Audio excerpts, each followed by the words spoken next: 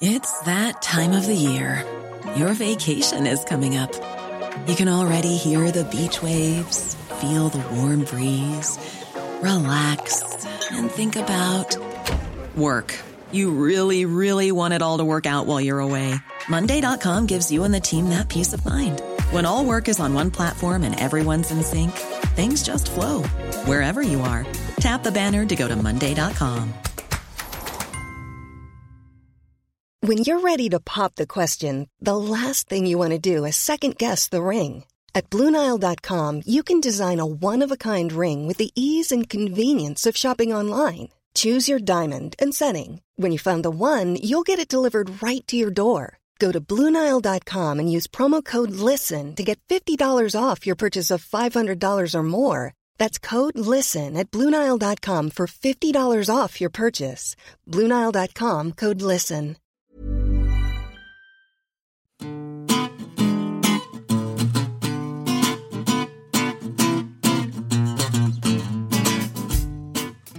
Hello, I'm Helen. And I'm Stephen. And I'm George. And this is a budget special edition of the New Statesman podcast. Yes, it is all budget all the time. We've got so much to chew over after yesterday's statement from George Osborne in the House and Labour's response to it.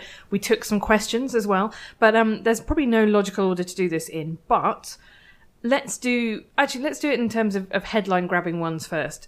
Should we care about the sugar tax? Is it a terrible imposition of the nanny state, or B, sensible public health intervention? George, discuss.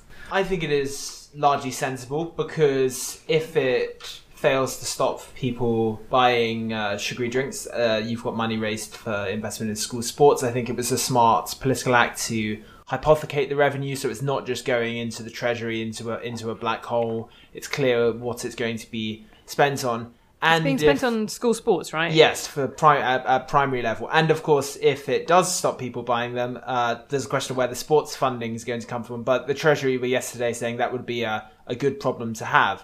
And I think actually, in some ways, it was quite a significant move, because Osborne had quite a moral section of his speech where he sounded quite emotive and said, I would feel I'd let future generations down if I looked back on my time in Parliament and we did nothing. I quite like the bit about the 5-year-old who eats their own body weight in sugar every year. And I mostly just thought about how delicious, a pile of sugar. Stephen, as we know, George drinks only green tea and eats only dry toast. I've seen Goody Bush drinking Coke, full fat Coke at his desk. Are you upset about that extra 8p that's going to be on that can of Coke? No, I'm actually hugely pro this. It's something that Andy Burnham was campaigning for as Secretary of State for Health. It's why the tabloids briefly branded him the serial killer. It's been the central plank of Liz Kendall's entire political career. When she was a special advisor in health, she was one of the people behind the smoking ban, behind all of that public health stuff. And it's something Jeremy Corbyn and Diane Abbott have been campaigning on since Diane Abbott got into Parliament in 1987. Don't seem to be getting an enormous amount of credit for it, though. Yeah, I think they really ought to have done.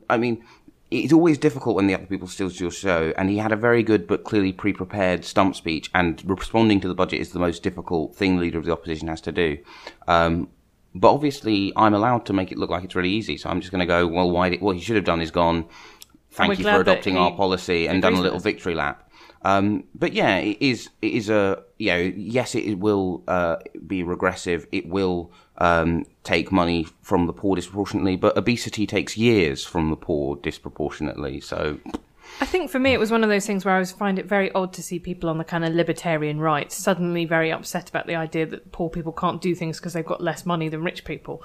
Because there are lots of things that poor people can't do. They find it harder to travel, they find it harder to go on holiday, they find it harder to do, to retire early. Like you say, they find it, it's correlated with lower life expectancy. And then to sort of suddenly dress up your concern about higher taxes generally in a kind of cloak of suddenly this is the moment you've discovered that actually it's quite hard to be on a low income, I found slightly tasteless.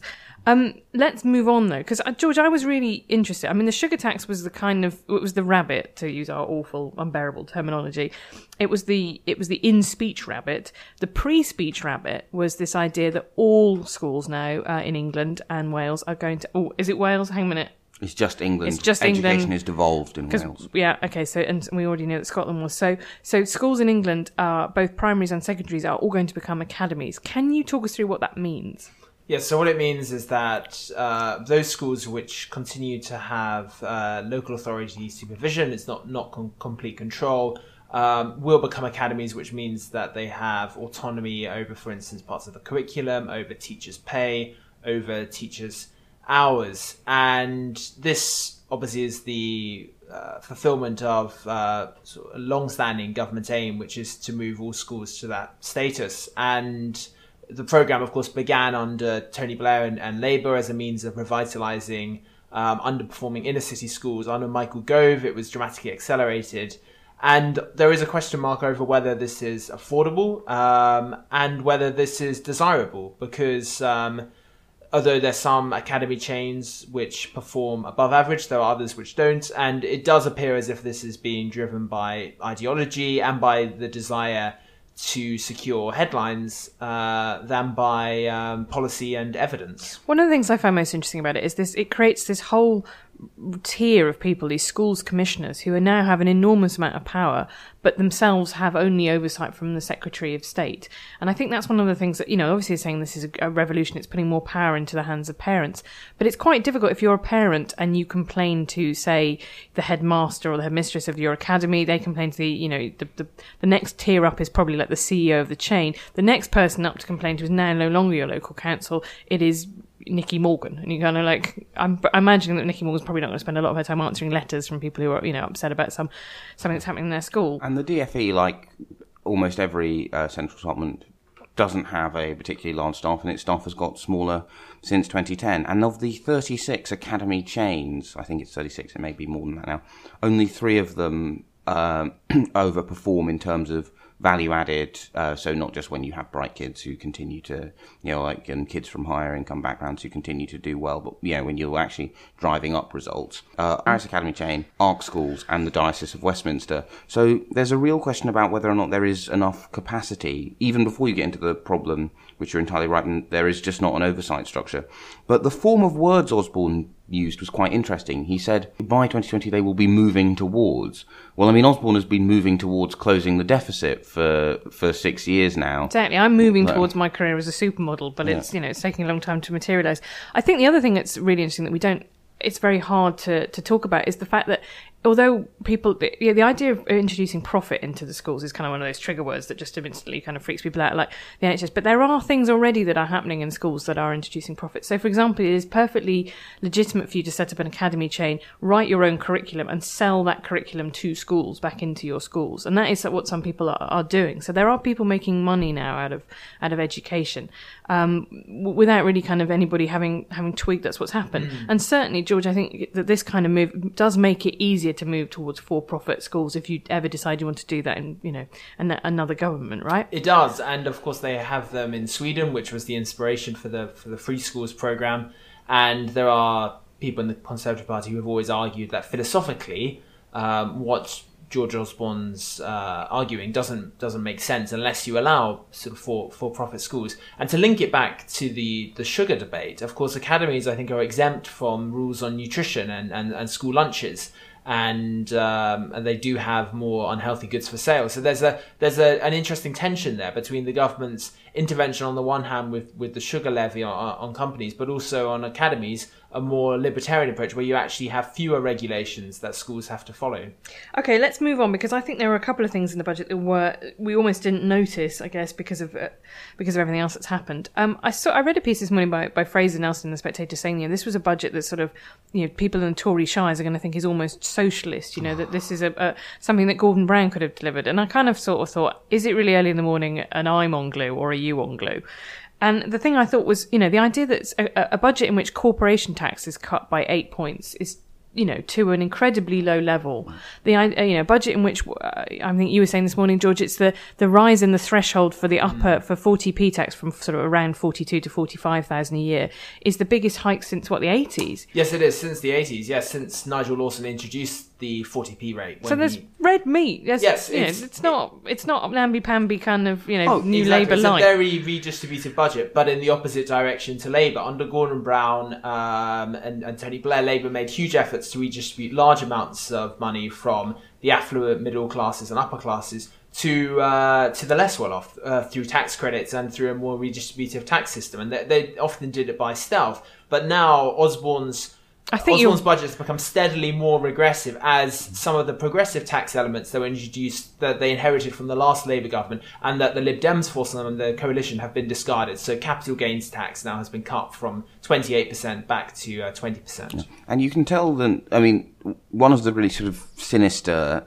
elements in this budget round is that the government is now abolishing doing a distributional analysis of the impact of its tax and spending measures. So this is the idea that they have to publish every time, all of overall everything, and they divide it as quintiles or deciles, so every sort of 10 part of, and so you can say, well, actually the measures in this budget fall most harshly on the richest 10%, right? Yeah. So they're not going to do that anymore. They're only going to do it in terms of their tax decisions, because their argument is, spending doesn't count, because that's implying that spending won't reappear magically in the economy somewhere else. There was an amazing bit on the Today programme interview with Osborne this morning where they said, well, you've missed your deficit target. These are targets you created and you said they were really important and you've missed them. And he said, yes, but I was the one who got the OBR to tell everyone that I was wrong. I knew that and I'd done it. And I was like, I don't think you get credits for having given us the means to find out that you're wrong. But I guess in that case, he's definitely given with one hand and taken away with the other. Because those distributional impacts have been the thing that have allowed you to go, hang on a minute, this is actually a really great budget for upper middle class and and top earners. Let's move on slightly to Labour's response, because, George, when you were saying that, I was having a sort of minor conniption, because this is one of the things that gets me when I have arguments on Twitter, which I know I should give up for the benefit of my own blood pressure. It'd be like sugar tax, it'd be the best thing for my blood pressure.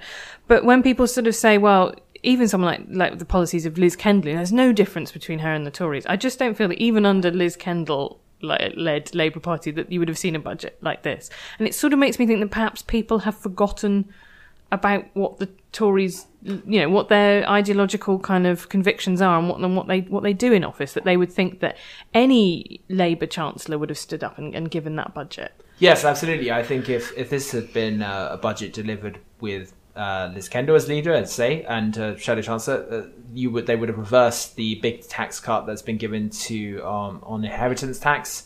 They would have invested more in universal childcare. They would have invested more in tax credits and other benefits for the low paid. They certainly wouldn't have cut 4.4 billion from disability benefits, the personal independence payments, which, as I think Yvette Cooper was the first to spot that is the biggest revenue raiser over the fiscal period. That's a cut to the disabled, which was not promised in the Conservative manifesto, and in fact David Cameron and George Osborne went out of their way to give the impression that they were only going to take benefits from the work shy, from the unemployed, not from the disabled. Well, that's what annoys me about that, because the personal independence payment is what used to be disability living allowance. And we had a piece by Francis Ryan, who blogged on us for a lot about this, about how many of our Paralympians for 2012 relied on DLA, in order to, for example, have their car adapted so that they could drive to training, or, have, some bits of their house adapted. The whole point of personal independence payment, as the name suggests, is that it is for people to be able to do more with their lives, including working, than they would otherwise be able to do without any kind of assistance. And that seems to be, it's like you're saying, it's not even if you're going to accept that premise that everybody who's claiming disability allowances is just using them to sit around. This is a benefit that was specifically about getting people more active, more involved in their communities, more able to work, more able to do things. And also, the really sinister thing here is, so sometimes the Tories will do things that I disagree with because I think they're wrong, but there is at least a case. They know on this one that they are completely in the wrong, because they tried to do this in reverse 2 years ago, where they tried to say that, if you had a guide dog, not a walking stick, then you were less blind and you therefore needed less money. And then guide dogs for the blind sort of went into full on, if you do this, because obviously the great British public is not that fussed about people who claim any form of social security, but is really loves animals. Yeah. And they said, if you do this, people are going to have to give up their dogs. People have to kill their dogs. And so this is exactly the same policy lever. It's exactly the same revenue raiser, except they've completely changed all of the things they've decided do not make you as disabled. So it has no basis in evidence, no basis in the needs of people. It is just about finding 4.4 billion so they can have this ridiculous threshold raise for people who are in the top 15% of earners. This is the thing I find really worrying about it, is that trying to find a way to critique that without just sounding like you are oppositional about everything. But I think that what's happened to disability benefit cuts have been really dismaying over the last 5 and a bit years. And the same things with, those massive cuts to council budgets and the direct grant that they get from the government. So much of that went to adult social care. And the problem with cutting that is that it affects a very small, well, relatively small, I mean, this benefit will affect 600,000 people, which, isn't nothing, but it isn't the same as tax credits would have, for example. You're affecting a smaller number of people in a way that absolutely, completely shrinks the horizons of their life in a really unpleasant way. The same thing with adult social care cuts. These are people who just need help to get up and get washed and get dressed, and they're getting much shorter carers visits as a result. It's also, again, I think, a betrayal of kind of the idea of if you believe in capitalism and markets, because what you're doing essentially is creating a whole load of extra unpaid work that has to be done by people, primarily by women. 75% of people who claim the carers allowance are women. But, lots of these people who need help, the only people now will be able to do it will be their extended families, because they can't. And that means another class of people who are trying to juggle that on top of their paid work, trying to make those sums add up. And I think that's what's so alarming to me about it, is that by definition, the people who are affected by this find it very hard to organise and campaign, because they fundamentally find it quite hard to find any spare time or to get out of the house. So I'm kind of angry. George, what out of this budget are Labour opposing, and what have they said? Fair enough, we'll let that one go. So they oppose the big cut in corporation tax, which is going to fall to a rate of just 17%. In 2020. It's worth noting that's 22 percentage points below the US headline rate. So this is, I mucked this up before, didn't I? It's the difference in corporation tax rate, which has been cut, but capital gains tax has been cut even more. Yes, although actually on the other hand, they have made some changes to the corporate tax regime on the treatment of profits, for instance, and other areas, which I think will mean that overall corporations are actually paying slightly more. And quite conveniently for Osborne, he's bringing in a lot of these changes in 2019-20 when he needs to achieve his surplus. And there's this completely incredible, unrealistic, impossible, absurd projected transformation where the country goes from a deficit of around 24 billion to a surplus of 10 billion in 1 year, which just isn't going to happen. And of course, that's something Labour oppose. They say, look, forget trying to achieve a budget surplus, which looks increasingly impossible. And that's even if we don't have a recession. And historic data suggests that the next recession is closer than the last one. Borrow for investments, as John McDonnell has been arguing, and as Rachel Reeves has sensibly suggested, a simple accounting change that Osborne could make would be to separate investment spending from day-to-day spending, for instance, on public sector salaries, so that the two are clearly separated. You can still say we're running a surplus on day-to-day spending, but on those areas of spending which independent bodies have said will pay dividends in the future, which will increase the long-term growth capacity of the economy, we will borrow for those, and we'll make that clear in the books. So John McDonnell has given, he's been around doing briefings and stuff this morning. What's their line on the raising of the 40p rate? Do we know anything about whether or not they're going to oppose that? It looks as if they've accepted it. I think because presumably they feel that they don't want to get in a position where they're in favour of raising taxes on anyone but the very wealthy. Now, of course, I don't mean to be rude, but sort of at that point, what's the point of being an anti-austerity? Like, that was what Jeremy Corbyn and John McDonnell were elected on. I mean, above anything else that people wanted from them, they wanted them to make those economic arguments, even if they're really unpopular and deemed to be, not the kind of thing that wins you elections. But I think strange. I think the difference is, I think the kind of divide is slightly too strong, but the slight difference of emphasis between Jeremy Corbyn and John McDonnell is that John McDonnell genuinely believes that they have a moment where they can win an election on a prospectus significantly to the left of something Labour has ever been elected on before. But he also thinks, and if you go into an election promising a tax hike, you will be destroyed. Why doesn't he just join the Tories, though, Stephen? I mean, that is a view. Of course, it also partly comes down to the big economic project, which the sort of key guru of is a guy called John Ross, who is currently at the University of Beijing, and the Socialist Economic Bulletin, and their big economic idea is an investment in the economy is too low. You need more spending in infrastructure, even if you're running a deficit. Even that what really matters is you need to get your big transport projects, your big infrastructure. It's one of the reasons why Ross is such a big fan of the Chinese approach to the economy, where obviously they always have these big infrastructure projects pumping more output into the economy. That does sound like that's quite... I mean, ironically, given that George Osborne is a big fan of Chinese investment, that does sound like that is gifting them quite a brilliant... we've got a long-term economic plan, the Shadow Chancellor wants a 5-year plan. Yeah. But the rate of tax is actually not, in terms of what you might call it Corbynism, but in terms of its intellectual firepower, it's much more accurate to call it McDonnellism.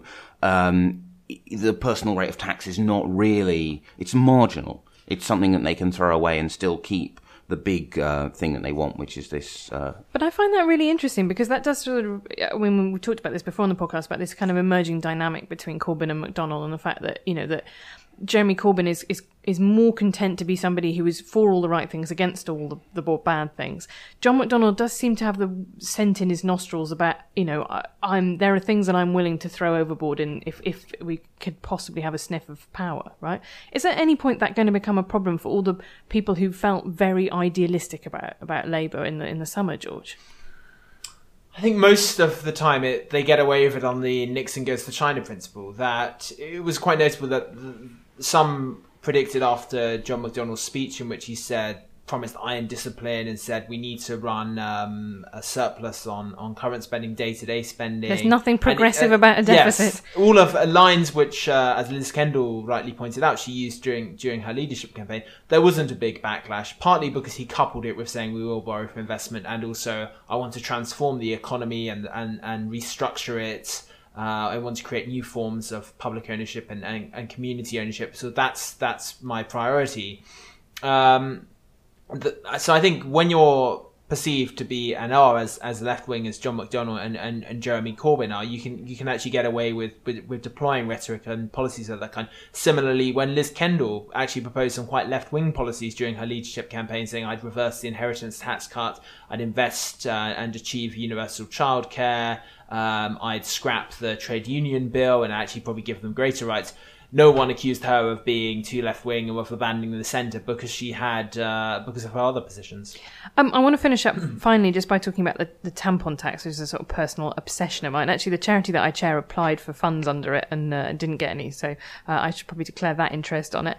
I think that's one where on the Today programme interview this morning, Osborne was kind of going, well, we'll have to wait in a few days to see what the EU might say, which suggests to me that he might have been hoping for an EU-wide ruling. I'd like to remind people that Gordon Brown was the one who cut it from luxury rate, but he was too embarrassed to say the word tampon, and so therefore Dawn Primarolo had to announce it. Weird now to get a situation where you get John Humphreys merrily talking about tampons at 8:10 in the morning with George Osborne. I never really thought I'd live to see that. But I think that there is if they don't get that EU-wide ruling, there is actually a small problem, a little mini bump coming up for Osborne on that.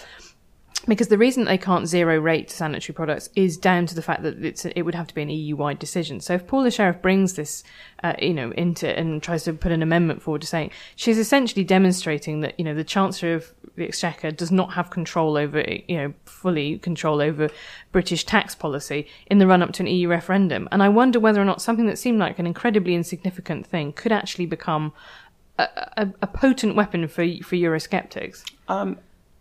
I mean, theoretically, but the problem is most of the people who are the face of the Leave campaign, with the exception of the incredibly impressive Gisela Stewart, are the kind of people who wouldn't say the word tampon in mixed company, or probably even in the privacy of their own homes. I mean, can you imagine Chris Grayling saying the word tampon? Yeah. It defies imagination, doesn't it? But it is, I think, a dangerous moment for the government, and they could expose their weakness. Although, to be honest, they probably could zero rate it. Unilaterally, no, I can't work out who would sue them. Who's going to take them to the European Court of Justice to insist on the 5% being added onto there. Yeah, I do think it's one of those things with Europe where you probably could just. I mean, I sort of imagine that lots of the Italian government sort of sometimes just goes, no, not going to do that, and they kind of get away with it, and we could probably just do the same. Yeah, but it does mean instead we're going to have the slightly weird kind of classic of the Cameron era, which is then everyone in Europe is like, our currency, our borders, and he's like, so there's this small thing that I really could have got in a more subtle way, but I'd really like to make a big song and dance of it. Yeah, I mean, like Let me talk to you about menstrual cycle. Yeah, and I imagine the European leaders will look at him very askance. I also think it's very odd if you look at the list of places the money has gone. Women's Campaign has been complaining there's no sexual violence charities on there. There are a lot of interesting schemes being supported, but it's such a patchy postcode lottery. It just seems like such an irritating way to do it, to just kind of give. There's an exiting prostitution scheme, for example, in Norfolk. Now, I don't pretend, perhaps listeners in Norfolk could write in and tell us, but I imagine that actually that city centres, really busy city centres, are more of a place where you would be able to do and around airports. So actually, is there a weird airport in Norfolk that everyone always forgets? Because maybe like an RAF airport. Because like the big places in terms of trafficking and drug use are always like Luton, the area around the City of London, Stansted, etc., etc. Yeah, it just seemed a little bit odd to me, but I'm sure it's a very worthy project. But it doesn't. I'm not sure it's being allocated on most need per se, rather than trying to kind of make it look like a politically and interesting clutch of organisations to pick. Finally, George, which bits of the budget? Is there a pasty tax waiting in there? Is something going to unravel in a bad way over the next couple of days? Not that I can see. No, not in that. Apart with the exception possibly of the tampon issue you mentioned, I think, and that's quite deliberate actually. So the EU referendum is obviously less than 100 days away. David Cameron made it clear to George Osborne in advance, I don't want any budget nasties. Of course, at this point in the Parliament, chancellors are normally doing quite unpopular things to raise revenue, and then they've got a few years to recover before a general election. But because of the proximity of the referendum, this in some ways was a pre-election budget. Although I think the sugar tax is quite in some ways a risky move. It's got attracted some negative headlines. It can be spun as a tax on the poor. So it will be interesting to see where that debate goes. But I think the biggest risk for Osborne is undoubtedly missing his targets. From a point of principle, he does argue that Britain needs to build up a surplus now because there is the real possibility of a crash or recession in the near future. But the political cost, I think it will be fairly minor because Labour doesn't believe he should have this rule to begin with. He's missed the fact that he's still Chancellor, having failed to eliminate the deficit as promised in 2010, shows that actually he can be intensely relaxed about missing his targets, and there's very little price to pay. It would harm his credibility on the Tory side, though, which does matter in terms of the leadership contest. I think were Osborne to be on track to achieve that surplus at the point he launched his leadership campaign to take over from David Cameron, it would be a strong message he could send to Tory activists who trust me to get the country back into the black. Although, if we're talking 2019, they may say, well, you've been saying this since 2010. How much longer are we going to have to wait? Can we really? But in in 2019, we're going to be running a £10 billion surplus after the previous year having run what is like a £30 billion deficit. Yeah, but I definitely believe that will happen, George. You know what? I somehow feel it. I don't know where it. But Universal Credit will probably save all that money. Stephen, is there a landmine ahead? Do you think? I think the personal independence payments are going to be a running sore. I think that they.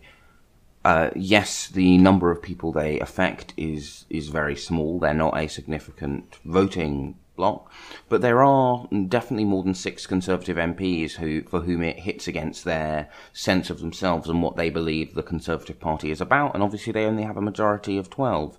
I think also having Esther McVey having been seen as the face of so many of them in the last Parliament did really hurt her in the Wirral where she lost her seat. Yeah, I think it does have a kind of electoral halitosis for them. Among a wider group of people, and my instinct is it will become like the tax credits row. It will drain energy. It will make them unpopular, and they will have to U-turn. And I'm not convinced Osborne's leadership ambitions can survive another unforced error and another climb down. Well, on that bombshell, this is the end of our special budget edition of the podcast. Thank you very much to George Eaton and Stephen Bush, and I'm Helen Lewis.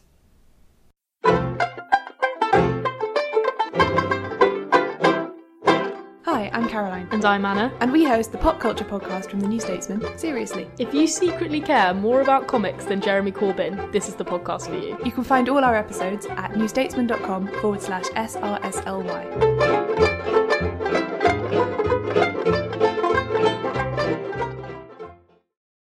And welcome to You Asked Us, the part of the podcast where we take questions from all of you. Although I would point out that we have had a bumper, essentially, that whole part of the budget when was You Ask Us. So if we answered your question, that's good. If we didn't, then you can always still tweet us at StephenKB and at Helen Lewis. But tell us, what's the one question that we haven't got to yet?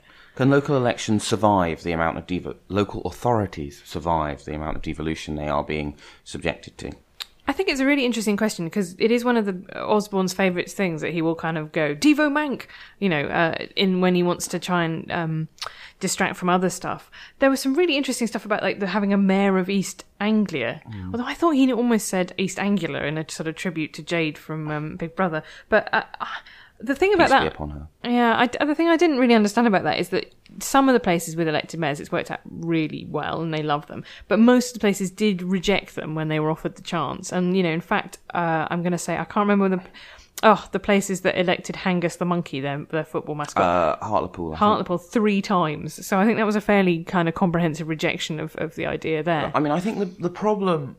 So the advantage with elected mayors is that they are on the whole better for cities. They're a lot, one, because you have a figurehead who can go around winning investment. The difficulty is whether or not you have a demos for the area in particular. So I think it works very well in Manchester because people think of themselves as being from Manchester. Or in London, it feels like a unit of governance that is an obvious size, and actually having some coherence of that makes sense. If Manchester, you want a Manchester-wide tram policy. You want an integrated transport policy that works across that whole urban area. Because the difficulty is sometimes devolution that makes sense economically doesn't really fit where people are socially. So what would be the number one thing which would improve the economic prospects of people living in the north of Wales? A direct link between Chester and the north. However, for a lot of people in the north of Wales, and indeed a lot of people in Chester, they feel it's a fairly hard border. And trying to persuade people that actually some shared devolution there would work is kind of like getting blood from a stone. Well, particularly when you've got a devolved authority already to Wales, so the schools and things like that and healthcare are already devolved in a different direction. You do end up with a kind of weird patchwork. Yeah. The problem is for me that the devolution, I think, it's a facet of the way that perhaps charities are used. And I talked about this at Christmas, that what you do is you offload your local authority services to tender process with charities. Then when it's not enough money to do the service properly, you go, these people are all rubbish at providing the service, let's find another one, and it's not your fault. And I worry that a lot of this devolution is a way of devolving things, hard decisions, to local councils and then saying it's not our fault. So there was all this talk about business rates yesterday. And supposedly that was going to be something that was being partially handed over to a lot of local authorities. But now actually it's been turned out that there's been a unilateral cut from central government. Yeah, I mean, it's in 2009, one Conservative said to Polly Tilmer, I think, we'll devolve the axe. And that has always been a large chunk of their plan, to pass down responsible for implementing the cuts onto councils, who now legally have to have balanced budgets. And exactly as you said in your column, to pass the blame onto these outsourcers and to these groups. However, I think local government will survive for the same reason that the government will survive, and people are resilient. It will be catastrophic for many people, but the institutions will endure. Well, that's our slightly bleak answer. It will survive, but in a slightly impoverished and strange jigsaw-patterned shape. So thank you for asking. Ryan Reynolds here from Mint Mobile. With the price of just about everything going up during inflation, we thought we'd bring our prices down. So to help us, we brought in a reverse auctioneer, which is apparently a thing. Mint Mobile Unlimited Premium Wireless. How to get 30, 30, bit to get 30, bit to get 20, 20, 20, bit to get 20, 20, bit to get 15, 15, 15, 15, just $15 a month? Sold! Give it a try at mintmobile.com/switch. $45 up front for 3 months plus taxes and fees. Promo rate for new customers for limited time. Unlimited more than 40 gigabytes per month. Slows full terms at mintmobile.com. Us.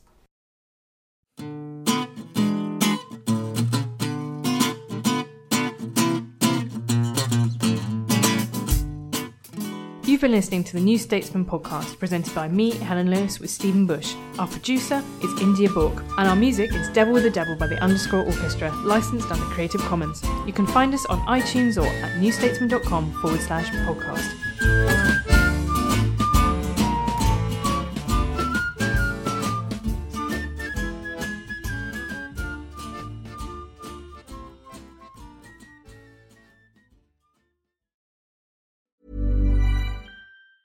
Planning for your next trip? Elevate your travel style with Quince. Quince has all the jet-setting essentials you'll want for your next getaway, like European linen, premium luggage options, buttery soft Italian leather bags, and so much more. And it's all priced at 50 to 80% less than similar brands. Plus, Quince only works with factories that use safe and ethical manufacturing practices. Pack your bags with high-quality essentials you'll be wearing for vacations to come with Quince. Go to quince.com/trip for free shipping and 365-day returns. Hi, I'm Daniel, founder of Pretty Litter. Cats and cat owners deserve better than any old-fashioned litter. That's why I teamed up with scientists and veterinarians to create Pretty Litter. Its innovative crystal formula has superior odor control and weighs up to 80% less than clay litter. Pretty Litter even monitors health by changing colors to help detect early signs of potential illness. It's the world's smartest kitty litter. Go to prettylitter.com and use code ACAST for 20% off your first order and a free cat toy. Terms and conditions apply. See site for details.